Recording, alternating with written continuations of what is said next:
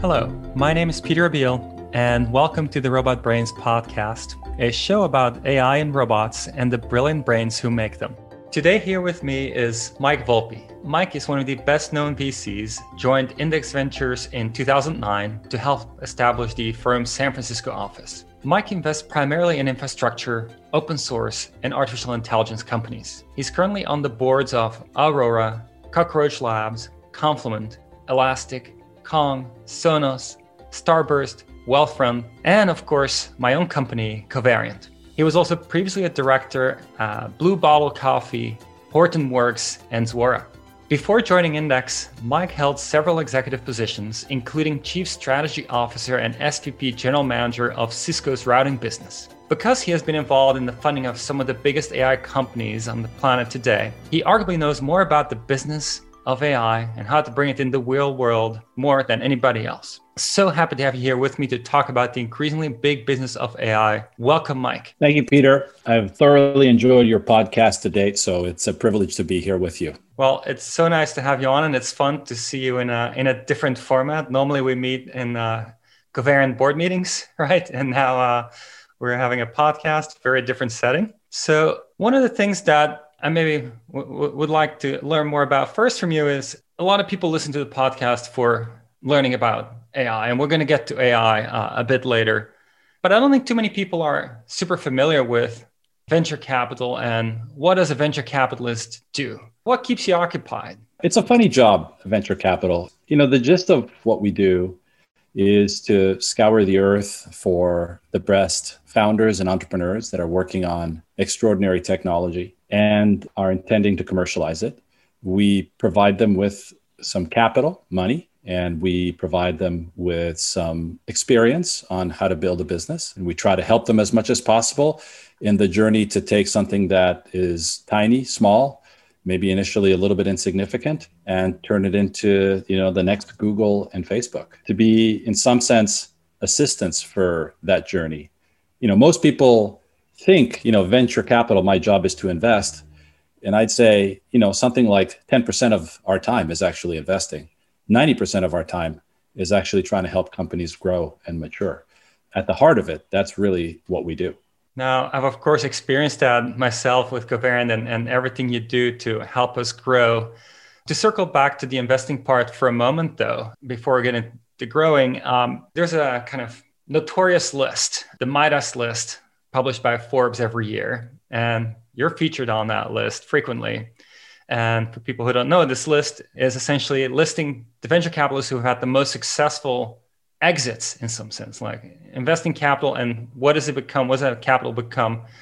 And so ultimately you do get measured by that, it seems, in some way or other. I wonder how does that affect your thinking? I mean, even though you want to build companies, you are still ultimately judged by the success of the money you put in, right? I think it's true, Peter, but I would say there's a lot of things that you do in life as a professional and maybe as an individual where people want to measure you over the output, but the thing that you actually control is the input. And that's kind of how I view my profession as well, which is ultimately, yes, we have to return capital to our investors, and that's part of the job. But if I do the input part of my job well, the output will happen. That's sort of my general core belief system. I think the important thing is, I try to find the best possible companies to invest in. That is a big part of the job, is discovering that. And we can talk about what we try to look for in that context in a second. But you discover those, and in some ways, you're a partner to those people that are building the business. And if those folks, if the founders, the executives of the company believe that you've done a good job for them, that's probably the one thing that you can most measure. That's the thing I care most about, is when a CEO calls me after 3 years that we've been working together and says, thank you, we wouldn't be here if it wasn't for you. That to me is my measure of success. And then, sometimes you get lucky and you get a company that's worth $20 billion and sometimes it's worth a little less, but you can't always control that. What you can control is the value that you add to the companies that you work with. Now, what you described there is actually, in some sense, exactly how we met, because I remember sitting down with Chris Urmson in a nice restaurant over in Mountain View a couple of years ago now, I think exactly 2 years ago now. sitting down with Chris, just chatting. I mean, he's the founder of Aurora self-driving car company, and he's leading the space there. And I'm curious, what is he thinking about, his board and his investors, and Mike Volpi. If you've never met him, he's so helpful in every possible way, strategic, tactical, and you should meet him. And that's the start of our connection right there. The CEO who is really happy with your involvement. Yeah, and Peter, the best connections I get to all the companies that I invested almost always come from another CEO introducing me to the new founder. And I know that there's a company that we can't talk about yet because we haven't announced it, but that we invested that you introduced us to. So it's this sort of transitive journey of great founders telling us about all the other great founders that they know, and pursuing that path. Venture investing is not where you started. I'm really intrigued by your upbringing, actually, and I'm curious if you can say a bit more about that, because as I understand it, you grew up in Italy for a very brief time and then moved to Japan. Can you say a little bit about that journey and how it's affected where you are today? Yeah, big impact on my life. So, as I like to tell people, I was born an ordinary Italian child in Milan, and, little kid, played soccer in the backyard. My father was an adventurous type, and he decided that he wanted our family to experience different parts of the world. He worked for a bank in Italy. He asked for a transfer, and they moved him to Tokyo in the early 70s. I went to Tokyo, I think I was 6 years old or something like that, and basically did all of my education, my initial education, primary, middle, and high school. I did it in Tokyo at an international school there. And then, I was this kid that liked science and math. So, if you like science and math, you go to the US, and I moved to the US. And from then on, there's a tech journey that takes me to where I am today. Obviously the experience, and, this is Tokyo in the 1970s, not Tokyo today. So not exactly as international as it is. It would be unfair to say that I felt like a minority, because I wasn't, but it's fair to say that there weren't many that looked like me. It's fair to say that I got thrust at an early age into a range of very different cultures, because, obviously the surrounding world was Japan. In my school, it's an international school, largely taught on the US curriculum. And we had kids that were, from Africa, from Latin America, from China, from Japan, from the US, everywhere. And then at home, we had a very strict Italian upbringing. My parents refused to speak to me in a language other than Italian, which, thankfully, as a result, I still speak today. I had friends in my neighborhood that, I learned to speak Japanese with. So, what all these things I think taught me ultimately was to figure out how to connect with very different people in different ways. Each person that you meet, they have different interests, different cultural nuances, different passions, different value systems. My upbringing taught me to appreciate people where they are and to not judge by any one of the filters that you're put on. Even I, especially at the time, I had sort of a Japanese filter, an Americanized filter, an Italian filter. And so, you start to say, well, this person's quiet, for example, because most Japanese are relatively introverted. And you sort of look at the situation and say, actually not, that they're actually normal. I'm a little too extroverted, right? So you sort of eliminate filters of people. And that in my professional life later on has enabled me to work with the most amazing people, in some cases, very, very different than me. But it's really, really helped me because I feel like I can actually connect with a wide range of different people who are doing fascinating things these days. Now, when you left Japan, you went to Stanford. Was that an obvious choice at the time? You said coming to the US for science and engineering was obvious, but then specifically Stanford mechanical engineering, was that the natural choice? Well, no, I was pretty good at school. So I got accepted into a lot of places. I went to the Cambridge area to visit one of the universities there in the middle of winter. And I was like, and then 3 weeks later, I went to Stanford to visit with my mom. And it was like, oh, that's kind of obvious. I know what I'm doing. I think I could have, my education was largely in English. I figure I wanted to go to an English speaking system. I could have gone to the UK, but it's complicated at the time, especially to get it to the admission construct. So it was pretty obvious that I was going to go to the US, and I applied to a bunch of schools, and, the weather was nice. The campus was beautiful. I didn't know that I was going to be a mechanical engineer. I thought I was going to be an engineer of some variety. I also liked the sciences. So I thought maybe it'd be a chemistry major, took a bunch of chemistry classes, ended up landing on mechanical. But it was pretty obvious that I'd come to the US. Obviously, in the 80s, when I went to Stanford, it was probably not quite as famous as it is today. I did know what I was doing in the sense that I realized that institution would open up a lot of possibilities and opportunities for me. So that was relatively premeditated. How do you decide what to do after Stanford? Well, I'm pretty straightforward. I was a mechanical engineer. I did what mechanical engineers do, which is to design little mechanical objects of one variety of another. I had a few internships doing that.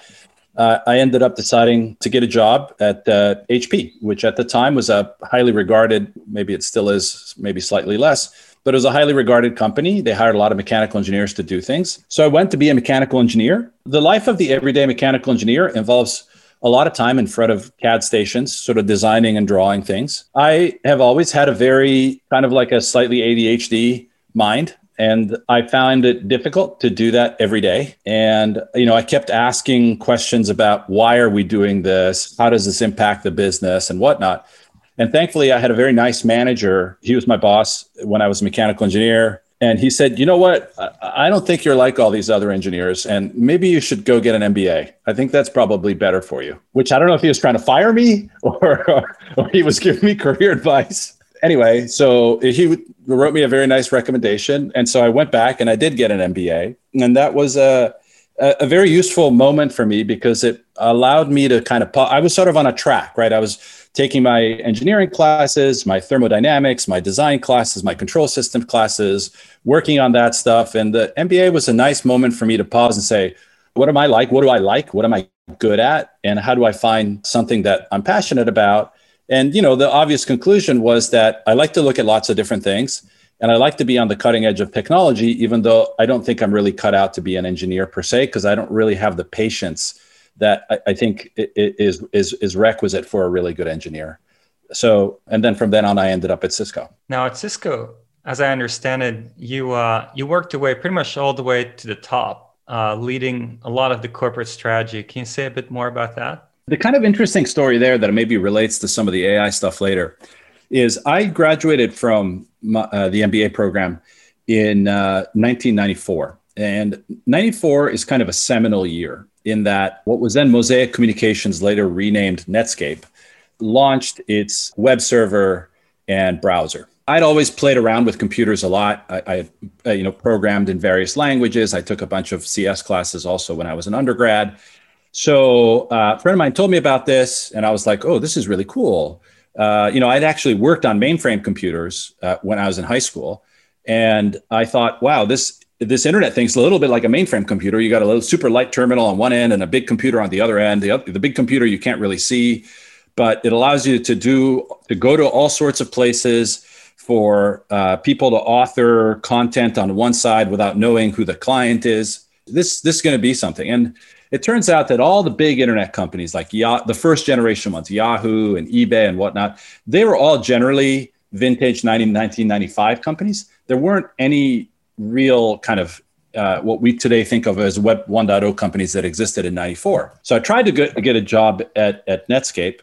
And Mark Andreessen and Jim Clark were like, well, you're useless. You're not a computer scientist and you have an MBA. So go away. And so I did all this research and I figured out that, the internet has a specialized infrastructure. It runs on these things called routers. And it turns out there's a company down the street called Cisco that makes all these routers. So Cisco was not a really big company at that point in time. When I joined, it was probably a little over 1,000 employees, something like that. It was publicly traded, valued less than $1 billion. So not even a unicorn by today's standards. But I thought if the internet's going to be big, people will buy lots of routers. This was my deep, thoughtful MBA quality analysis. And turns out that luckily I was right. And people bought a lot of routers, a lot of them. And, it got used for all sorts of applications and so forth. So I joined Cisco when they were doing about 500 million in revenue. And then, 14 years later, when I left, they were doing like 30 billion in revenue. And, you say sort of, I worked my way to the top, but it was pretty straightforward. I was lucky enough to end up working for the CTO directly for the CTO for some strange reason. And he sort of just let me do my thing. Initially, I was leading the investments team and the acquisition team. Leading means there was me and I was managing myself. We added one person and two people and so on and so forth. And over the next, 7-8 years at Cisco, we bought, like 100 companies and invested in 250 of them. And that sort of led me down the path of ultimately being chief strategy officer and reporting to John Chambers.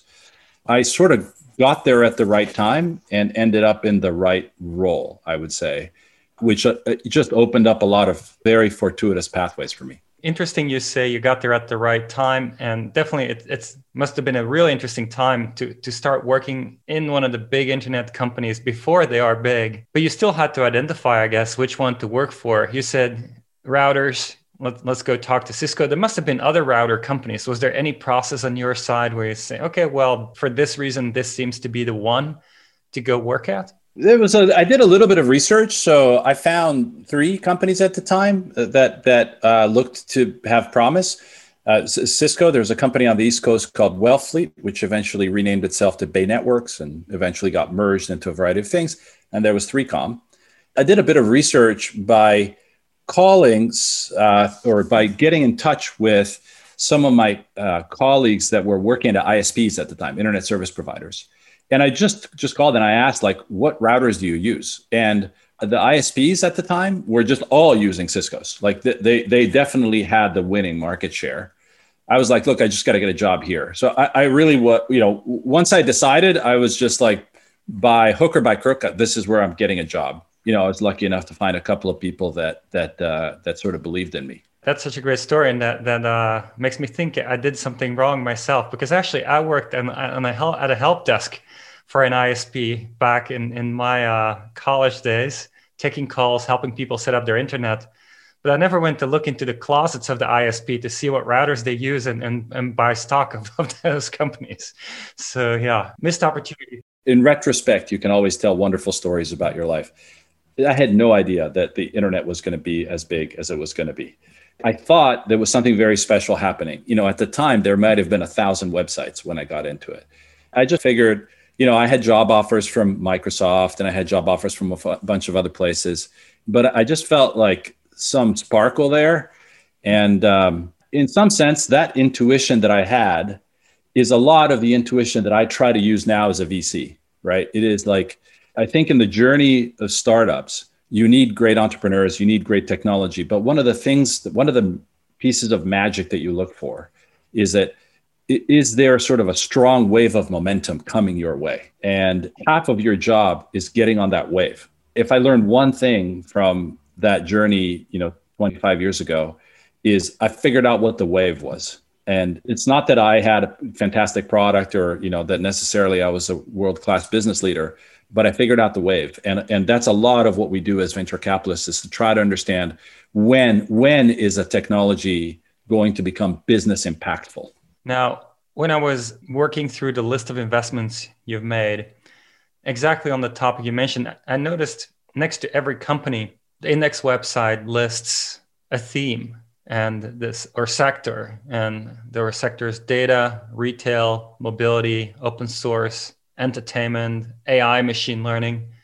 And so I'm kind of curious, as you think about essentially the next wave, the next wave, the next wave, how did you see these things come about? Like how did you kind of converge onto any one of those as you think about the themes to invest into? Yeah, well, I think that in our technology industry, every 5 to 10 years, there's a really interesting platform technology that happens, that occurs, which is enormously transformative to a lot of other fields. And if you look at the theme that Cisco became Cisco on, it was the idea that the world needed to be connected through an internet. It's so obvious today.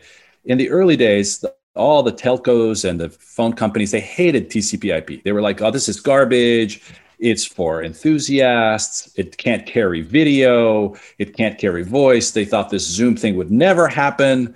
There was these other technologies that they proposed, like ATM and cell-based transport and frame relay and all this nonsense. But TCP/IP became it. It became the platform. And then on top of that, people started building the first commerce sites, and they started building search, and they started building all sorts of other interesting content. Those technologies like that, mobile is a technology like that.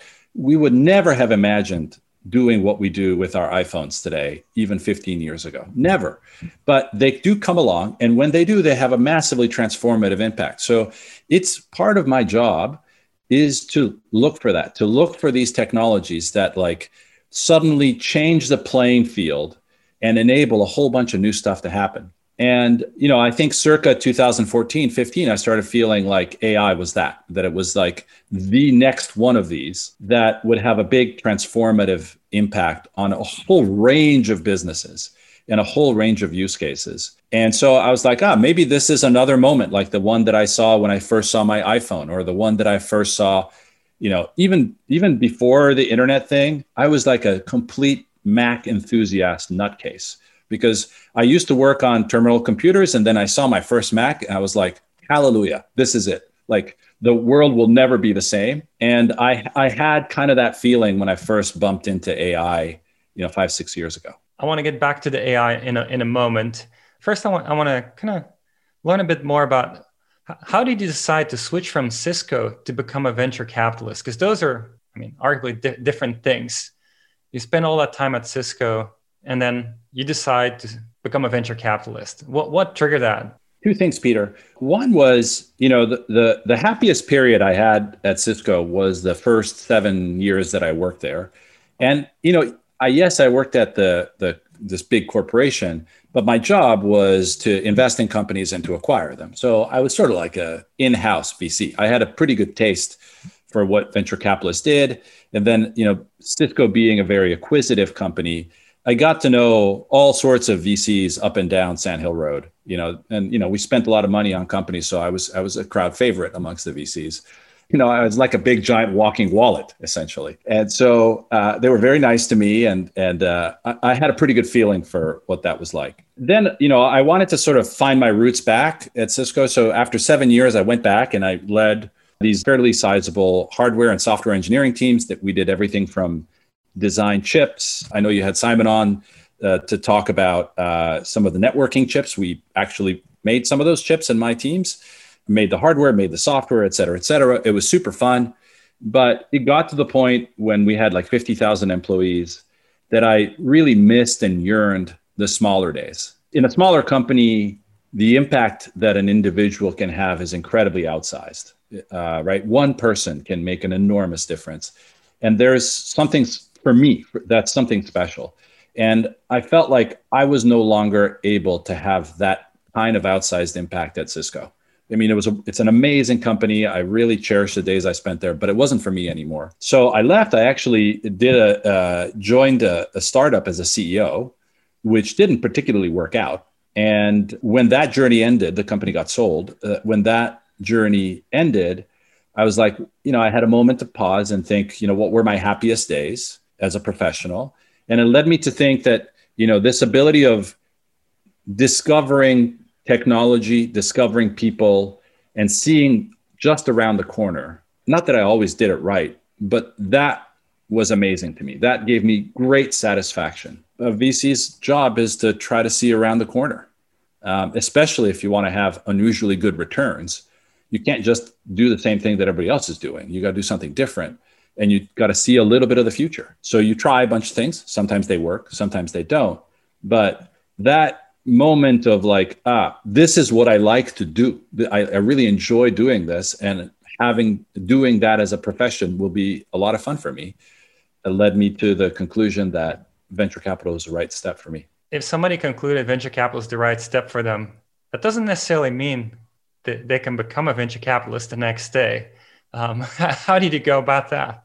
Well, I was lucky enough to know a lot of people in the business, and I wasn't the most unattractive of candidates. So I got a lot of calls, and I ended up joining Index in particular because they gave me the opportunity. The firm gave me the opportunity to launch a brand new activity for Index in the Bay Area. The Index was not in the Bay Area at the time, and they said, we want to go there and we want to build something. It sort of combined a slightly entrepreneurial itch with the job of doing VC, and that's turned out really well for us at Index. We're super happy with it. It's like half our business now is in the US. But I think I did have to retrain my brain a little bit when I had to switch from working in a company to working in a VC. It is a very different mentality. I think a lot of people say, well, like VCs, people who are operators make better VCs. I'm not entirely sure that the truism. I don't know that one particular background prepares you well to be a VC, but I do think you have to unwind your brain a little bit when you've been in a company for a long time to become a VC, because ultimately being a venture capitalist is a game of somewhat biased statistics, right? You invest in a certain number of companies.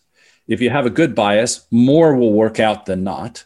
And if more work out than not, you have a better outcome than everybody else. But you fail a lot. Like, you continuously fail as a VC. You pick a lot of companies that unfortunately, for all the best efforts don't work out. You learn that failure is okay, that you just got to try again. You just got to find the next one. And the one that works, obviously compensate many times over for the ones that don't work. That is a very different mentality than being an operator. Because when my team, and I was leading my team to develop the core internet routers, for example, these were the big routers that ran in the middle of the internet, ISPs and all that. There was no failure. Like, you couldn't fail. Like, that product had to come to market. There was no option of saying, tried it, didn't work out. Let's do something else. And so you develop this mindset of the journey, this mentality of step by step. We're going to figure out how to make this work. Okay, this didn't work. Let's change it. Let's change the design over here. Let's redo the software there. Let's use this new technology for the line card over here, et cetera, et cetera. And, you come in with that mindset as a VC, and that's not the right mindset. That you have to let go of things. Sometimes they don't work, and sometimes you're just going to be wrong.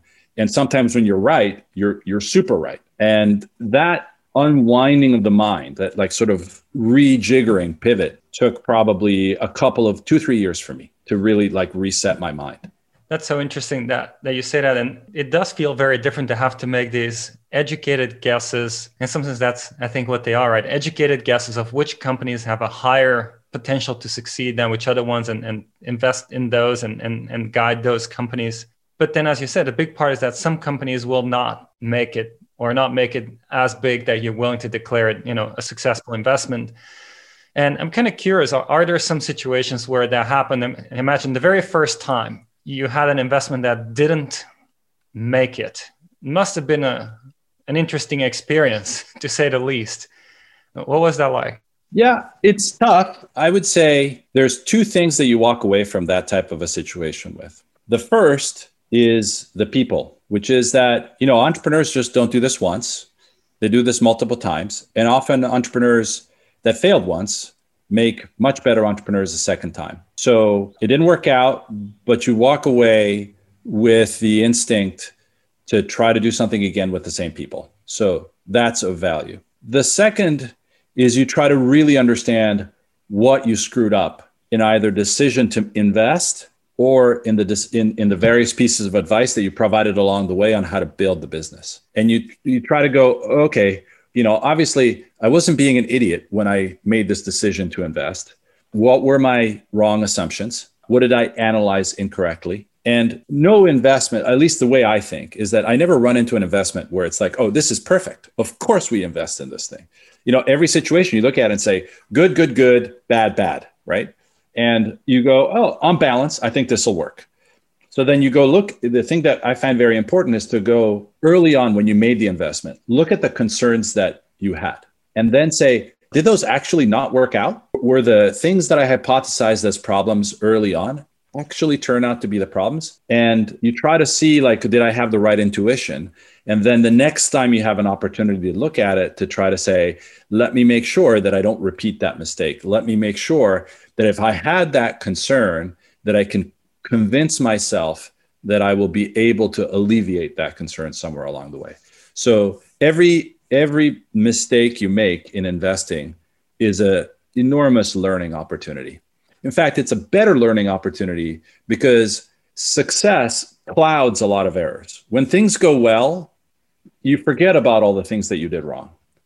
And I think it's when you fail that you have to put a spotlight on what didn't work and try to learn from that. It does remind me a little bit of academic research, actually, where you constantly come up with hypotheses of maybe this idea will work, maybe this idea will work. And often the name of the game is to find the shortest path to validate a hypothesis or to prove it wrong, and to make sure you don't go on a super long journey to somehow, try to right away prove the whole thing, but instead find the smallest piece you can prove out or disprove and revise your intuition about what you're working on. Yeah. Look, I mean, if you can fast fail, even better.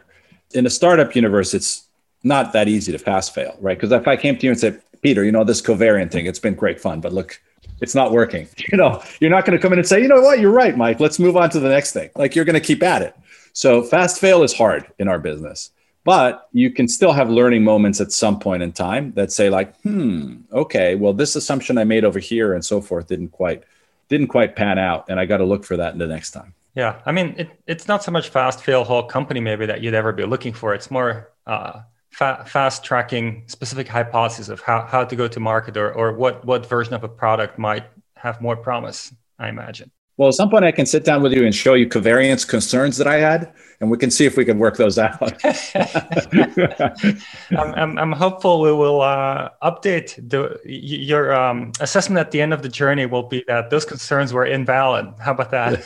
That sounds good to me. I hope they are. Now, one of the things you mentioned is there are these waves of technology, internet, mobile, and then AI as another wave. And so from my perspective, of course, I've worked in AI since ever I've been working on anything really. That's been my journey. And in the beginning, it was clear. None of it was ready for real world commercialization. That didn't bother me. I was excited to do research and see where we can get. But then the very big change, I would say, was when deep learning started to work, because it gave this feeling that you could, for anything you collect data for, if you collect enough data of the right type, you can train a neural network to automate the decision from input to output, right?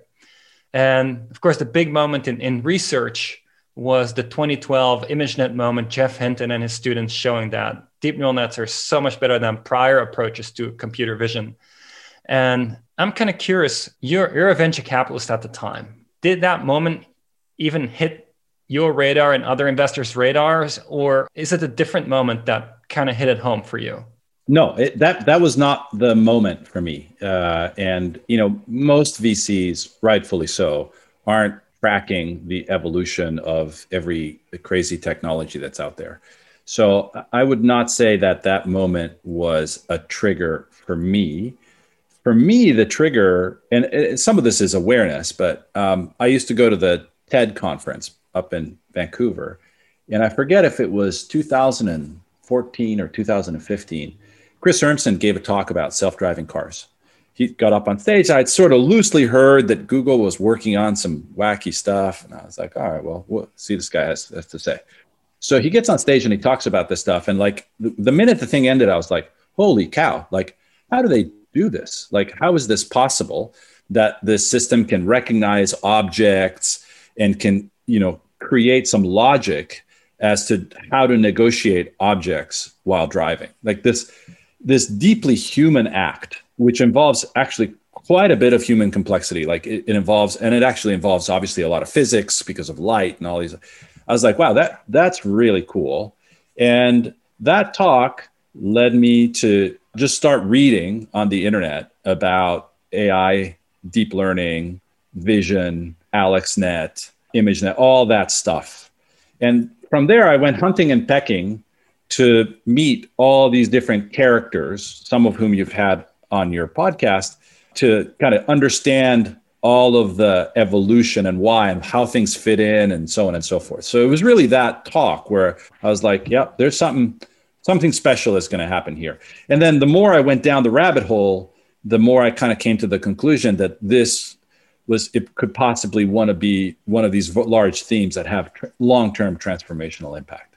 Now, that's so interesting because the self-driving indeed is one of the more visible activities in AI because we're all driving and we understand that maybe a smart system could do that for us and more safely than we could do it. Always pay attention, it could actually be on a cell phone and drive at the same time. Computers can do things in parallel better than humans, right?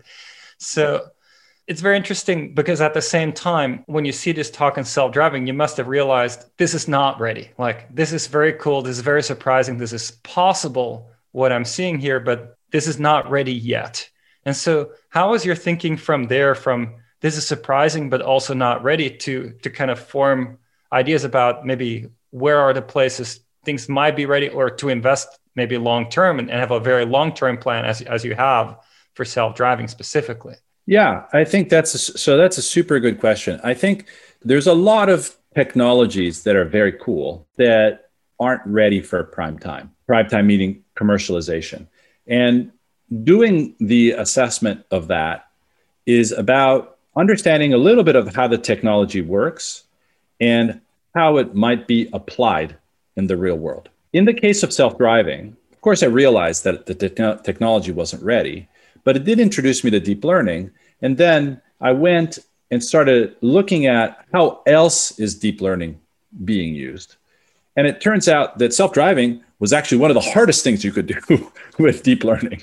It was the decathlon of deep learning, but there were a lot of individual sports where deep learning might apply. And in fact, I didn't realize this, but the bigger companies, Google and Facebook and others, were beginning to use deep learning in a variety of more, shall we say, mundane applications, but very usefully. And so the fact that deep learning was being used already at that point, this is like circa 2015, 16, in a variety of somewhat more mundane, but very monetizable use cases, led me to think, well, that tech is super cool. Someday it'll be used for a lot of things, but already today it can be used for a set of things that you can make money at. And that's when I came to the conclusion that it may not be prime time for everything, but it's prime time for something. And that's probably good enough to continue to emphasize it. And, also the more I studied the self-driving stuff, the more it led me to understand, for academics like you, this is completely obvious. But one of my big realizations, for example, early on was that traditional computer science is largely taking our logic that we think in our minds and writing an algorithm in code which represents that logic. That's what computer science fundamentally is. And there's lots of languages and tools and so forth, but to do that. The different thing about deep learning is that the really valuable asset is data, right? And there's actually not much programming that you do. You do a little bit of programming to create a model, and then you just throw data at it. So it actually shifts the balance of power, if you will, from human logic to data collection and understanding the right set of data. So that has a lot of interesting business implications then, right? Because when you shift the power locus in an equation in business, it's very, very important because that's where money goes. This whole sort of journey from Chris Herrmann's talk to investing in a bunch of deep learning companies gave me a bunch of little insights that said, okay, well, deep learning businesses are going to be a little bit different because of the equation now. The power locus is a little different. And in order to do that, let me go explore businesses that do this sort of thing, that have a lot of data and so forth. That's kind of how you lead down the investment path of understanding where the leverage exists in creating a business. That's so interesting. I'm curious, do you remember any of the kind of early successful applications of deep learning that you saw where you're like, wow, it's interesting, it's already used here or there successfully? Yeah, recommendation engines, ads, ad targeting stuff, those types of personalization. I think it was beginning to be used in fraud type application, in a detecting fraud type use cases. All of which, again, the recommendations or engines are pretty cool, but not revolutionary. It's like, oh my God, like it's a recommendation engine. But you made lots of money, but you can materially differentiate the profitability of a e-commerce business by having a better recommendation engine. So those sorts of pretty straightforward applications. I saw use cases of it in forecasting, inventory management type applications. those types of things, pretty straightforward by today's standards, meat and potatoes, but materially beneficial to businesses that were employing it. Now, it's interesting you're saying it leads to a bit of a shift of the locus of power in a business where it's a little less about writing code and more about understanding where the data is going to be coming from. Is it going to be the right kind of data for what we're doing? What can we do with the data we already have and so forth? Can't help but think about your investment in scale must fit somewhere in that whole reasoning process. Yeah, pretty much exactly spot on that one. To your point of when can a technology be commercialized, right? In deep learning, there's sort of supervised and unsupervised learning.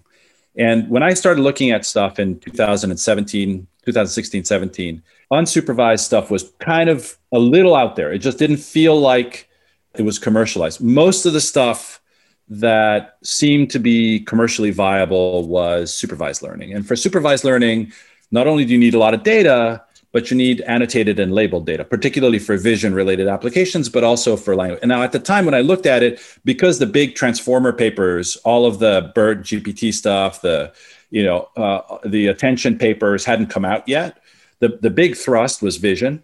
And in vision, you have to have annotated data, or you don't have to have it anymore. But at the time, it was like, look, the more annotated data you have, the more well-annotated data you have, it's meaningful. So the thesis, a lot of people were like, well, annotation is just like dumb. You just put a box around it and like put a name on it, and that's all there is to it. But it turns out that it's very expensive. It's really, really expensive to annotate. It's very time consuming and slow, especially when you have a lot of data. So if you have a company that can figure out how to do labeling and annotations in a more efficient, cheaper, and fast way, it's a huge advantage in this business, right? So most people looked at scale and they were like, labeling, yawn. And I looked at it and said, wait, if these guys do right, people are going to be used a lot of labeled data for the next decade, like a lot of it. The naysayers would also say like, someday it's all unsupervised learning. You never need labels. And I was like, okay, well, maybe that's true. And at that point, when scale is a $500 million business, we'll figure out a way how to make money on unsupervised data. But for now, we're going to make money on this stuff. And it turned out to be true. You need a lot of labeled data for a lot of different kinds of applications. The investment in scale has worked out pretty well. Yeah, I mean, scale's clearly doing great. And I like your notion there that there is a specific timing you have in mind also. You're saying, yes, maybe in the future it's all or mostly unsupervised, but in the meantime, so many things are going to be built, create value, and it's always possible to include the unsupervised into the company later and provide value through unsupervised also. It also does seem to matter then that you run fast. I mean, when you choose a company to invest into, in this case, scale, it sounds like from the beginning, you had to have an idea that this could execute relatively quickly.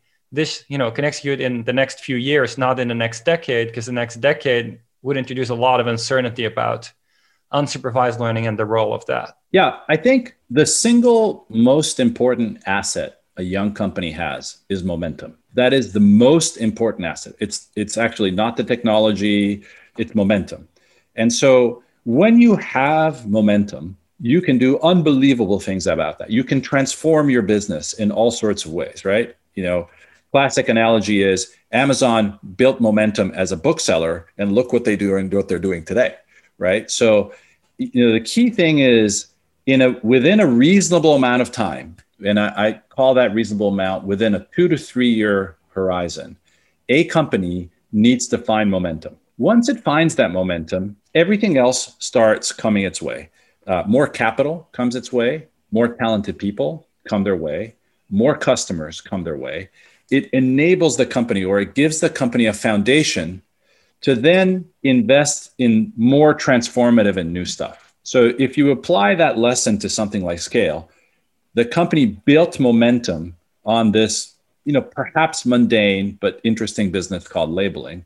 And if you actually look at what it's doing now, it's doing a whole bunch of other new and interesting stuff, which it could not have done had it not attracted more capital, had it not attracted more people, had it not had this momentum that allowed it to do it. So when you say you got to go fast, it's because if you don't build momentum in a reasonable time horizon, then it's stale. And people say like, that company's been around for 5 years. They're always like trying to do the big next thing, but they never get there. And none of the smart people go there. Capital doesn't go there and so forth. So there is this time window, this period within which you're given leeway to start getting that flywheel going. And then once it's going, you have a lot of latitude to do a lot of interesting things.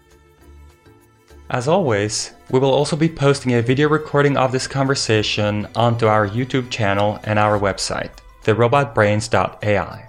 We'd love for you to subscribe to our channel to make sure that you get an alert whenever we post a new episode. You can email us at podcast@therobotbrains.ai with any thoughts about the show, suggestions for future guests, or with any questions you may have. You can show your support for the podcast by giving us a review on whichever platforms you listen to our show. And please consider sharing our episodes with anyone you think would like to learn more about AI, robotics, and the people bringing them into the real world. Now, Scale is one of the big AI companies that you've invested in or on the board of. The other big one, or one of the other big ones, is, of course, Aurora, which you've alluded to. I'm curious, how did you make that decision? You saw Chris on stage, but I think he was at Google at the time. So how do we go from you watching Chris on stage representing Google to Chris running his own company and you're one of the first investors in the company? Well, Peter, now you know me a little bit, so you know that I'm stubborn and persistent. I do think that when you're going to invest in something that resembles a moonshot, which is clearly self-driving was one of them. And the truth is, I don't actually do 1,000 of those, but occasionally I do. I'm lucky enough to invest in one or two of them. When you're going to do something like that, you got to do it with somebody who's the industry leader. And at the time, there was, Chris was it. I saw him on stage and then I used my network to get connected with him. And he was at Google and he's like, "You loser VC, go away. We don't really want to talk to people like you." And then actually I got a little bit lucky because Google decided to make a management change there and bring in an outsider to run what was then called Chauffeur. Eventually it became the Waymo. And Chris wasn't very happy with that change. So he left, putzed around for a little while, trying to think about what he wanted to do next. And I had built a relationship with him to that point where I cajoled him to have coffee with me a bunch of times. And I helped him think through it because obviously he had a set of knowledge that could be applied in multiple domains. And he wasn't even sure, I think, if he wanted to really give it another go in self-driving. And part of the journey with him over that 6 to 9 months between jobs was to actually convince him that this was his calling, that he should actually go for it again. And that technology moves on and there's never just one winner, and there was an opportunity to still catch up and all that. So, when he did decide ultimately to start Aurora with Drew and Sterling, I was on the short list of people that he wanted to talk to.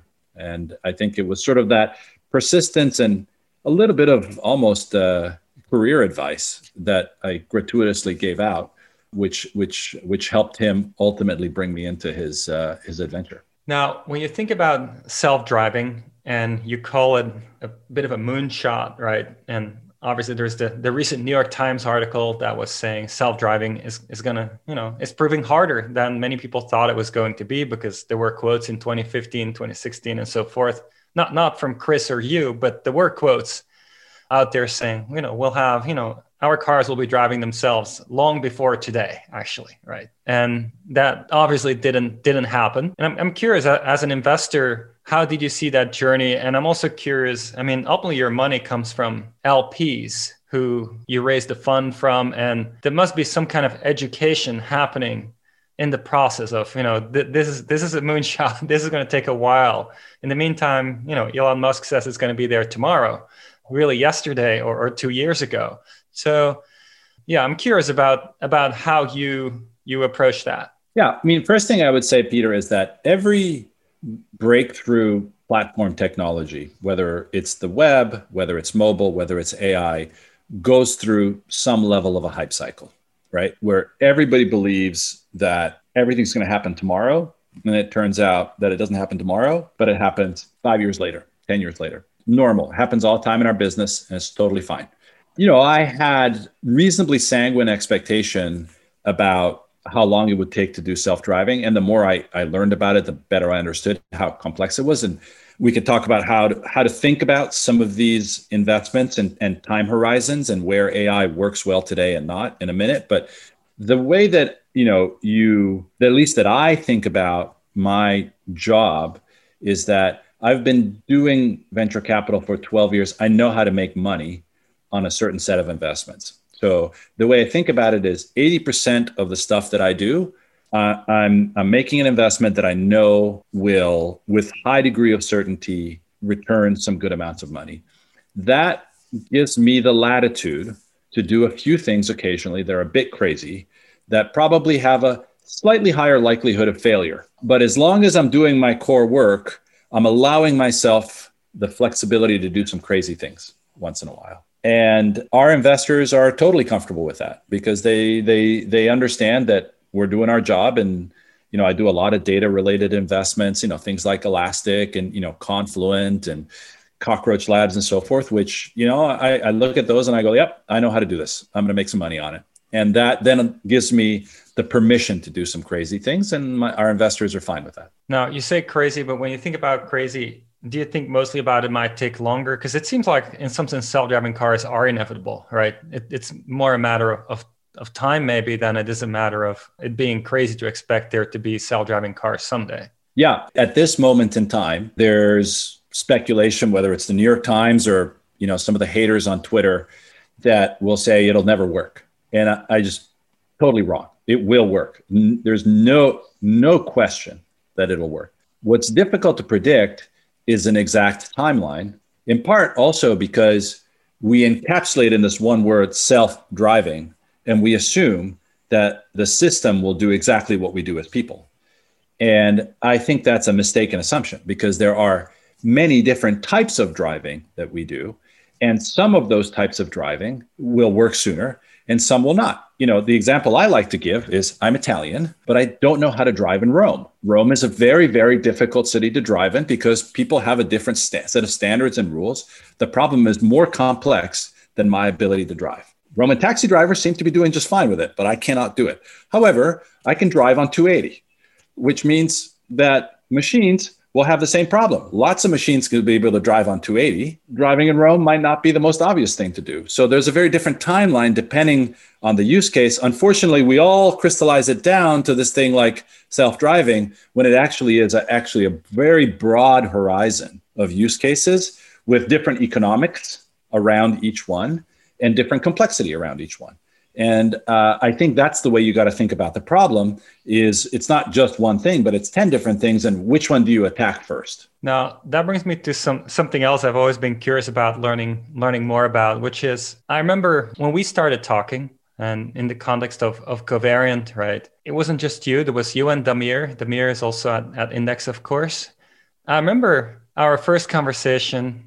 Of course, I didn't impress you with the restaurant. I saw that in the blog post later. You called it a mediocre restaurant, which it wasn't the best, Maybe it's the best that Berkeley can offer up right now. No, I think your assessment is mediocre is a fair assessment. But what I remember is when you came into the conversation with Damir, and we're just getting to know each other at the time, but Damir especially, but also you to some extent, I think, had already done a lot of research on your own in the space of robotics, kind of in the more kind of specific sense of robotic manipulation rather than robotic driving. And I'm kind of curious, is that common? Like for many investments you make, do you do a lot of research in the field ahead of time? Or is it more that you just hear it for the first time when a company comes to you? No, we're obviously open-minded to anything that shows up across our desk, but we do have certain themes that we pay attention to. If it's aligned with one of our themes, we do our homework ahead of time. And specifically in the case of covariant, it hit two of our themes, right? One was the rise of e-commerce. And we had, with envy, observed the amazing journey that companies like Shopify had. And we thought to ourselves, there's going to be a lot more e-commerce than we think, which means there's going to be a lot of e-commerce warehouses. And if there's automation or robotics that fits that use case people will use a lot of it. So we sort of did our homework on how are warehouses set up and how do they work and who uses them and who are the customers and why do they do this and what problems do they have and so forth. So we had that theme. And then the other theme we had was around AI applied to a vision use case, which we thought was probably on the more mature side of it. But the one lesson that we had learned from Aurora is that the more repetitive and straightforward the problem is, the better AI does at solving it. One of the very complex things about driving is that we're actually doing a lot of different things when we're driving. It doesn't seem that way because we do it every day, but humans are doing something very complex. And that's why in some cases, driving is actually enjoyable for people. Picking up an object out of a bin and sticking it into another one is in no form enjoyable, in any case. No human being says like, you know what, I'm really excited this morning about picking up toothpaste and putting it in another bin. And it turns out to be a reasonably repetitive task. It requires some dexterity. It requires visual recognition, right? It requires the identification and classification of an object, all things that AI does well, but it turns out it's a boring task that you have to do over and over again. So here's a perfect use case for AI. AI is really good at those kinds of tasks and a perfect market need for it.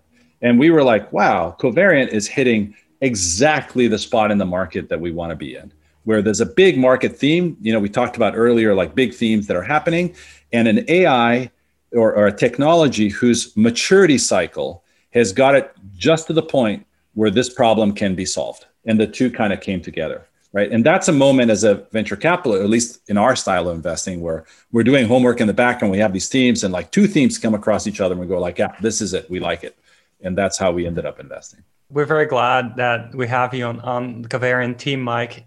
And one thing I'm curious about is when you do those investigations, right, and you find these themes, is there then some kind of notion that you're just kind of hoping somebody will show up who's just like that's what they want to be doing, and you're just kind of hoping this will happen, or is there more you can do to get that to happen for you?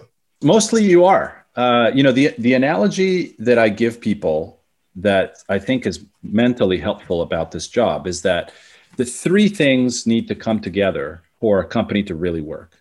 And it's a little bit like surfing. So in surfing, you need three basic things. You need a wave, you need a human, and you need a board, right? Three things need to happen.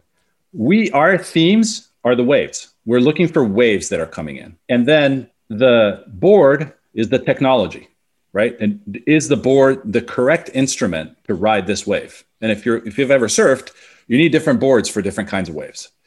And then the last is the human, which is the founder. And when those three things together, you've got an investment opportunity. Now, what you find is that in the process of researching the wave, you bump into the people, right? You bump into the surfers and you're like, what do you do? What do you do? Let me introduce you to this one and so forth. And the proactive thing that you could do is to build a network around the wave. Once you have a network, sooner or later, the right surfer shows up with the right board. And sometimes that takes 6 months. Sometimes it takes a year. Sometimes it happens right away. You never know. But you're just increasing the probability of bumping into the right person. But you can't do it yourself. Like, some VCs will say like, oh, we incubate stuff. I don't buy it. I think that on average, the greatest companies have been created by the people who were in the right network at the right time when the right wave came. And, there's exceptions without a doubt, but that's much more the model that I subscribe to. Now, that's the big picture, right, of what you are trying to achieve in some sense as you are trying to identify new companies to invest into. But earlier you said about, 20% of your time is investing, 80% of your time is help building companies. So I'm really curious about that side. Like if you look, for example, at just, your schedule from yesterday or something, concretely, what does it look like a day in the life of Mike Volpi? Well, you spend a lot of time on the phone or meeting with your founders. I try to meet with most of my founders at least once a week, once every 2 weeks. So there's a lot of time there. Founders are always wondering about all sorts of things, customer issues, strategy issues, people issues, organizational issues, interviewing candidates, et cetera. So, one is just to be of advice. And, that takes up a good amount of your time. We do a lot of interviewing on behalf of our companies. And as you know, you and I have interviewed lots and lots of candidates for Covariant together. Well, I've got, 13, 14 boards. So the work you and I did times 13 takes up a lot of my time. But that's productive because sometimes that leads you to another person or another idea or whatever. We do meet with a lot of companies, but that's pretty quick, one meeting and you have a pretty good idea of whether that's something that you want to do or not. And then I spend a little bit of time wherever I can find it to learn or research about new things that I care about, which is some of the early work that I did around AI. Many of the things that we do reinforce each other. So when I work with Alex Wang at Scale on his strategy, I learn about the types of things that they are labeling. The types of things that they're labeling tells me who's using AI and what kind of use case. And then that tells me that possibly there's a company that's providing them with technology. So they're all dots that connect. And a lot of times, like aside from the board meetings, which consume some amount of time and so forth, you're just trying to connect the dots of where they lead you down. Before you know it, another investment opportunity pops up. Now, one of the things that you said earlier is that some things in AI are maybe ready for commercialization. Some things are about to be ready, and then some things might be further out. When you think about that today, like when you look at the landscape today, if you're able to share something about that, how would you see what do you see as the things that are kind of ready today and are, you see a lot of activity of new companies that you think are on a good path? And then maybe from there, where do you see it next? And what is really still too early, maybe? Yeah. First, I'd say generally investing in AI, I kind of break it down into two theses, right? One is investing in AI infrastructure, which are the picks and shovels of AI. And the other one is investing in applications that use AI, right? And they're both interesting categories. I think that in the long term, applications that use AI are a bigger investment opportunity. Much in the way, like if you think about the early internet days, it was certainly a good investment to invest in a router company, but the world that got created on top of the web is much bigger than the infrastructure that was needed for the web to run on. Similar in AI. I think there's some very good companies, and we're investors in some of them, that are in the infra business of AI, and I think we'll get some good stuff. But I think the universe of use case based or applications of AI is very large and very, very unbounded. Now, today as it stands, we talked about this earlier a little bit, but I think that this idea that AI is happening or has happened is putting the wrong time constant on it. Like there are people that are out there saying AGI is happening tomorrow. Like we need to have regulation to control AGI. And, that self-driving cars happened yesterday and that there's a robocalypse coming. And I think that we're off by decades in our time frame. There are some very intelligent use cases today, and I think AGI might happen, but not in my useful lifetime. So you got to stretch out the time horizon over which AI becomes an interesting and commercial use case, and then pick applications where AI is very well suited to solve the problem. I find that the application, there's obviously the infra stuff, which we talked about, labeling, data management, et cetera, very interesting. And then on the applied side, I look for mundane physical things that humans do, which humans don't like doing, but that they have to do a lot of, that can be replaced by AI. Picking and placing things, moving around heavy objects, working in a coal mine, reading documents and endlessly, translating my credit card number into an Excel spreadsheet or information from my electricity bill. Those are all the things that are super boring to do. People have to do them today. Machines will do them for us within a very short horizon. And that's where you're going to make money right now. That's so interesting. And are there then things that you said AGI is far out? I find it personally really hard to put any timing on AGI because, it seems AI gets more and more capable all the time. And as we scale up our compute and new ideas come into play, it gets better. And it's not really clear. The distance is not clear. Though personally, I also think it's not going to happen in the next 5 to 10 years. I find it very hard to be confident it wouldn't happen, let's say, in 20 years. It's just such a hard thing to think about. But then in terms of commercialization, are there kind of places where you see AI go practically maybe, 10 years from now or 7, I don't know, what horizon do you even invest with is maybe the question. Like if AI is going to be helpful somewhere in 5 years, is today the time to invest, or should the company be started a few years from now? Look, I mean, when we talk about AGI, people throw out examples like DeepMind and AlphaGo and whatnot. And yeah, I mean, computers will beat me at any chess game or any Go game anytime you want, but that's a bounded rule set. The game has a bounded set of rules, and a machine that plays it a bazillion times is going to get better than me at it. It turns out that largely real life is unbounded. It doesn't have a set of rules. And a reinforcement function is not obvious. Like, what is a reinforcement function for a human being is not at all obvious, because we all have very different goals in life. We all measure happiness in a very different way. We all think of wealth very differently. So our reinforcement function is totally unclear.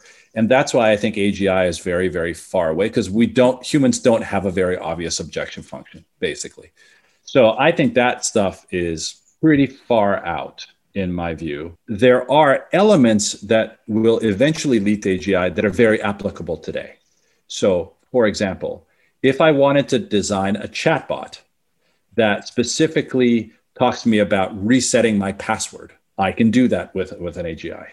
If I want a tweet to be read and understood whether that's offensive or racially biased, I can do that with AGI. It's a very small fraction of what a human would do, but I can do that. If I tell you, please write me an article about the latest IPO, AI can do that. These are very narrow things where the core technology, in this case, since we talked about language examples, these are all transformer related things, but you can do that and they're very useful. So you can apply it, but that's a very far cry from, understanding what we are and humans do. And I'm pretty sure that I'll be able to quickly figure out that a chatbot isn't a human on the other side once I go off piste and start asking them about parachuting instead of like, how do I reset my computer? How about AIs helping you make decisions? I think that they can be used in some of the things that we look for. I'll give you an example. If there is 1,000 companies to look at and there is data from those 1,000 companies that is public and generated, I can use AI to tell me which 50 I should look at. Right. That is a very good use of the AI model. And I would suspect that some people might already do that. And most of us will be doing that in a few years. The final decision of like, I'm going to invest in covariant with Peter Chen and Peter Abil, I think that that's a little too complex. There are too many, I'll just call them, for lack of a better word, human components to that decision. Is Peter Chen a good leader? That's a toughie for a deep learning system to figure out. So I think that decision, I'm safe to say during my professional career, I'm okay. But we will all use some form of AI in our job in investment decision making or in the investment process for sure within the next 5 years. So Mike, as an investor who of course invests in a lot of spaces, but also very much in AI, what do you see the path for where AI is going to be in the next maybe 2 years, 3 years, and from there 5 to 10 years? And especially as it gets commercialized. Yeah. Peter, I think it's going to be in a lot of different use cases and a lot of different places that we can't imagine today. The way I would give you a mental model to think about it is these mobile phones, iPhones, launched in 2007, if I'm not mistaken. We can't imagine life without them today. And they have expanded their use cases into all sorts of things: how we get our food, how we move around, how we meditate, how we communicate, how we get our news. It's permeated almost every aspect of our lives. And I think if we were to have this conversation 5 or 10 years from now, I think we're going to find AI all over the place, whether it's recommending what I want, whether it's dialoguing with me, whether it's solving a problem, if it's picking stocks for me, whether it's driving my car, whether it's bringing my clothing to me that I purchased yesterday, whether it's writing my essays for me, or all sorts of other things, but it's going to be all over the place. And there will be some really big wins that come out of that. For example, if you think about how much money people spend on drivers, and if some portion of that market turns into self-driving cars, it's going to be enormous. And if you think about the wages that people get paid in factories or in warehouses, and that becomes robots, that's enormous. So there's going to be a lot of big wins staged in different times. And, we might find a Snapchat in there somewhere. We might find a DoorDash, all based on AI that we didn't know about. So I can't tell you when the payoff is going to be. For many companies, the payoff already is existing in some ways. But I do think it's going to permeate so much of our lives that we will get to a point where we cannot imagine life that's not empowered by AI. That's so interesting. And I definitely agree with that. It seems like it's coming into play in everything we do already in limited ways, and it's only becoming more capable. Now, when you hit upon the notion of payoff in some sense, of companies that become worth a lot of money in some sense as a consequence, it seems what's really interesting. I mean, you lived through the very beginning. You were part of the very beginning of the internet boom. And what we saw at the time is, new companies that are now the biggest companies in the world, Google, Amazon, those companies are so much bigger also than any company has been in the past, right? If you look at it, it used to be oil and gas companies used to be the biggest companies, as I understand it. But they were worth not nearly as much as these internet companies are worth today. I'm kind of curious, do you see another, today the biggest companies are 1 to 2 trillion. Do you imagine, there could be $20 trillion companies? Is the whole thing going to grow as a whole? Yeah, obviously, it'd be interesting to see what Standard Oil would be worth at the time relative to the size of the market and current dollars and so forth. But, the reason why oil companies were worth so much back in those days is because they controlled the most important resource of the time, which was energy. I think that these businesses that we talked about, Apple, Amazon, Google, et cetera, control the most important resource of our time, which is information. And so I think that this journey of information being the most valuable resource we have is a journey that will last many decades, and we are a decade into it. The amazing thing about information is, unlike oil, which is a physical substance that involves moving around and sticking into cars and factories and so forth, it's bits. Information is ones and zeros, moves around very easily, by nature more global, it's more flexible and fungible. And so is it conceivable that this scarce resource could create companies that in retrospect compare more favorably to the oil companies of the past? I think 100%. Could Amazon be a $20 trillion company? Maybe. I don't know. It all depends on how well run it is. It's possible, but it's by no means guaranteed. And it'll depend a lot. The interesting thing about all these amazing companies, Amazon, Apple, Google, is they've had leadership transition. And none of them are led anymore by the individuals who created them. And the question is, will they be able to continue on the same journey with different kinds of leadership? And that'll be a great test and it'll be very interesting.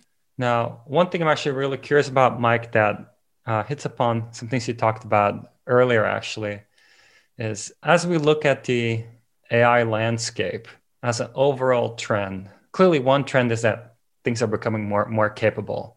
But another trend is that a lot of really large models are being trained today, right? You look at OpenAI's language models cost several $1 million to train the model once. Google trains similar models. And so there's something interesting happening there in some sense where somehow maybe there could be, maybe not, I'm really curious what you think, but there could be a shift a bit from where it was all about who has the AI innovation, the AI ideas, of course, tied to products that you can build, otherwise it doesn't do anything, to who has the capital to also train the models, and maybe capital becoming a more kind of critical resource within companies that do things with AI. And I'm really curious about your thinking on that. Yeah, that's a really interesting question right now. The obvious outcome of some of the things that are important in AI, like capital and data would lead you to the conclusion that it's not a game for startups, right? Because, Amazon and Google have Facebook, Apple, they have way more money than OpenAI has and ever will because they're for-profit businesses. They have way more data than anybody else has because we all use the products all the time. So if you go down that logical path, then I don't know what I'm doing here because it's kind of sort of a waste of time to be a VC in the AI space. I think there's a few nuances which might put a fly in the ointment there. First, I think our industry in general has been very good at figuring out how to harness larger amounts of compute load in cheaper form factors over time. So while training a large language model, like a 300 billion parameter model on the internet, is today a very, very, very expensive task. We are inventing technology that will make it not such a big deal in 5 years, right? And the interesting thing about these large language models is they're largely trained on the internet, which is not a proprietary data set. So if you can just figure out and a lot of people are working on TPUs and NVIDIA is working on their GPUs, and then there's all these companies that are building next generation processors, and those are first generation in the relative scheme of things. So I think the cost of training is on a relative basis is going to come down, and the data set's not proprietary. So I actually think that, other companies will be able to harness the power of large models. Point number one. The second piece is that I actually think that there's a lot of proprietary data in the world, which is not available on the internet, which will serve as an advantage to those who have access to it. So if I am able to have better proprietary data, and I might have actually a less efficient model, maybe my model is only 20 billion parameters instead of 300 billion, but I have a better data set because I have private data, my model will probably work better than the large language model for some time, or maybe forever if the data is good enough. So I think the interesting part to this equation is it's not large models will get commoditized over time, and B, it's in the data, stupid.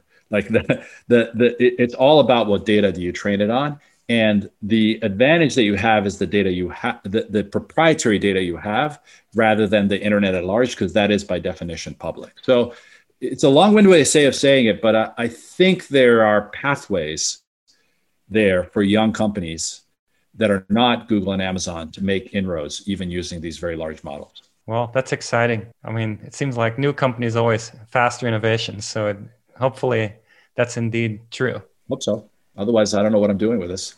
Now, the other kind of new thing in the space, not really new, but kind of new, is in the last year has been a lot of SPACs, a new way of companies going public. And I just saw last week or the week before that Aurora might be considering going public with a SPAC. What are these SPACs? Why is that a way to go public now compared to a traditional, let's say, IPO? Yeah, SPACs are these instruments which have come and gone a few times in the last 20 years. For the people in the audience that aren't familiar with them, basically you create an empty container of a company, you put it in the public market, you raise a bunch of money with it, and then that container buys a real operating company that's private, and therefore that private company is now publicly traded. So that it's a shortcut, if you will, to a traditional IPO.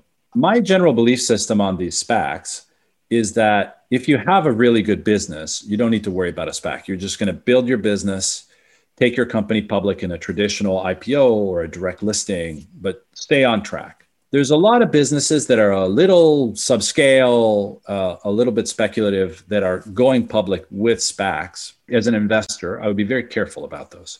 There's a reason that a business wasn't able to go public normally.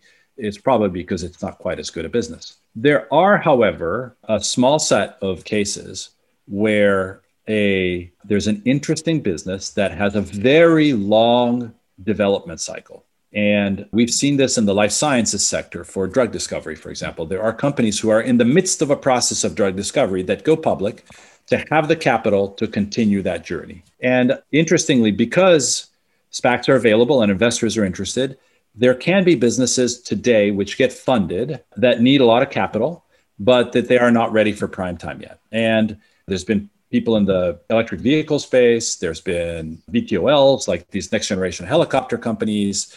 There's been a lot of companies that have kind of utilized it. And I think for that instrument, it makes sense. Investors need to be very thoughtful in investing and understanding that this is risky and it could or could not work out. But that is a good way to raise a lot of capital, more capital than might be available in the private markets for a company to continue on to its journey of developing a technology that may not be ready yet. Now, is my understanding correct that once a company goes public through a SPAC, it's public just the same way any other company is public? Once it's happened, there is no difference? So you become part of all the public scrutiny, regulatory scrutiny, everything that comes with being public, including, possibly the things, Tesla struggled with people shorting the company and so forth. It seems like a lot of extra headaches could come your way. All true. I think that's an exact characterization of the concerns. And, the nice thing about a normal company is that every quarter you can post your results and people can look at it and go like, yep, things are going well, progress is being made. Nope, not so well. For a company that doesn't yet have a product, it's a little trickier because how do you really evaluate such a company? The disclosure system that we have around publicly traded companies generally focuses on financials. But if you don't have revenue, then the only thing you're looking at is expenses. And it's very hard for an investor to assess that. So these companies that do go public will be subject to a tricky public life. So in some cases, it makes sense because while there's those negatives, there is the positive of being able to raise a lot of money. In many cases, it doesn't make sense. Seems like key would be typically to have a very clear vision. Otherwise, it's just going to be a nightmare if people don't understand your vision for the future and how this will all come together. Yeah, I would think that you have to have a clear vision on what you're doing, an ability to dialogue with the public markets on specific milestones, and when do you think you're going to hit them realistically? And you need to present a vision that convinces the investor that you're working in a very large market segment, right? Because you're raising all this capital. Well, the end market is going to have to be quite big for that to be true.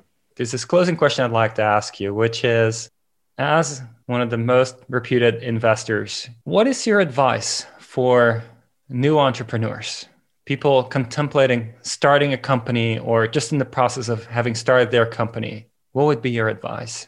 I would have a few key points of advice. My first one is don't just start a company for the sake of starting it, but find something that you're passionate about and pursue it. Most startup journeys have bumps in them. Even the absolute best outcomes have bumps in them. And the thing that allows you to persist and continue to drive through those difficult moments is your passion for what you're working on. So all too often I see young entrepreneurs come and say, well, I'm going to do a startup. I'm researching areas that I might do a startup in. And this one seems like it has less competition in it. So we'll do that. And I'm like, don't do that. Find something you're passionate about. And then test your passion in a market test. The second mistake often people make is, I'm super passionate about this. It's super cool. I really want to work on this. But what they're working on isn't the right time in the market. It doesn't have a commercial application that's relevant, and so on and so forth. So then your second test does this thing that I have passion in make sense in the market within a realistic time frame that I operate in?